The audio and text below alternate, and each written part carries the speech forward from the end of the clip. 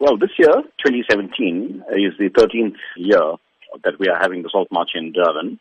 And it's quite exciting because it's on the beachfront and the weather's been perfect, as you know, of recent. So we're expecting a lot of people to come along.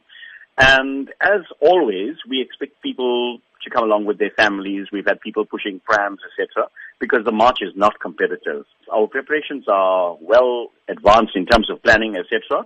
We've got permission from the city. We've got Metro Police on duty. And of course, the route is from the amphitheater to Shaka and back.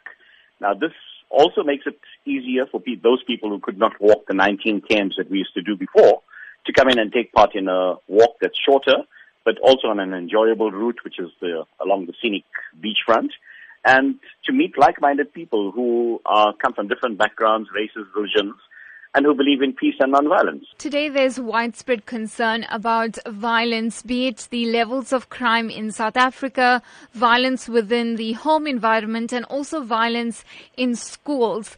That message of non-violence, then, how important is it that it reaches all South Africans? You know, it's really whether we want to accept the message or not.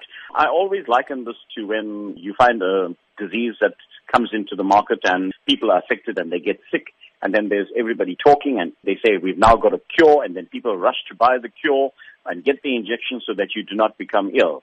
Now, violence is a disease, and the cure has been given to us by many leaders, from Nelson Mandela to Chief Albert Luthuli to Martin Luther King, and by Gandhi. And it's proven that non-violence would lead to happiness and, a peaceful situation.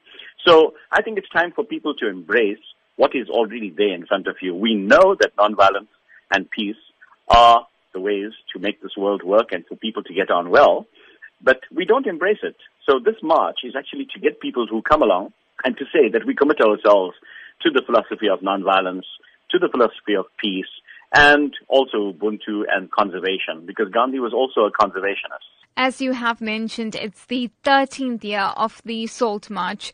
Tell us about the numbers over the years and also the demographics in terms of what you're expecting this year. We have a core group of 1,000 people that always pitch up. And so we're looking forward to getting that group again.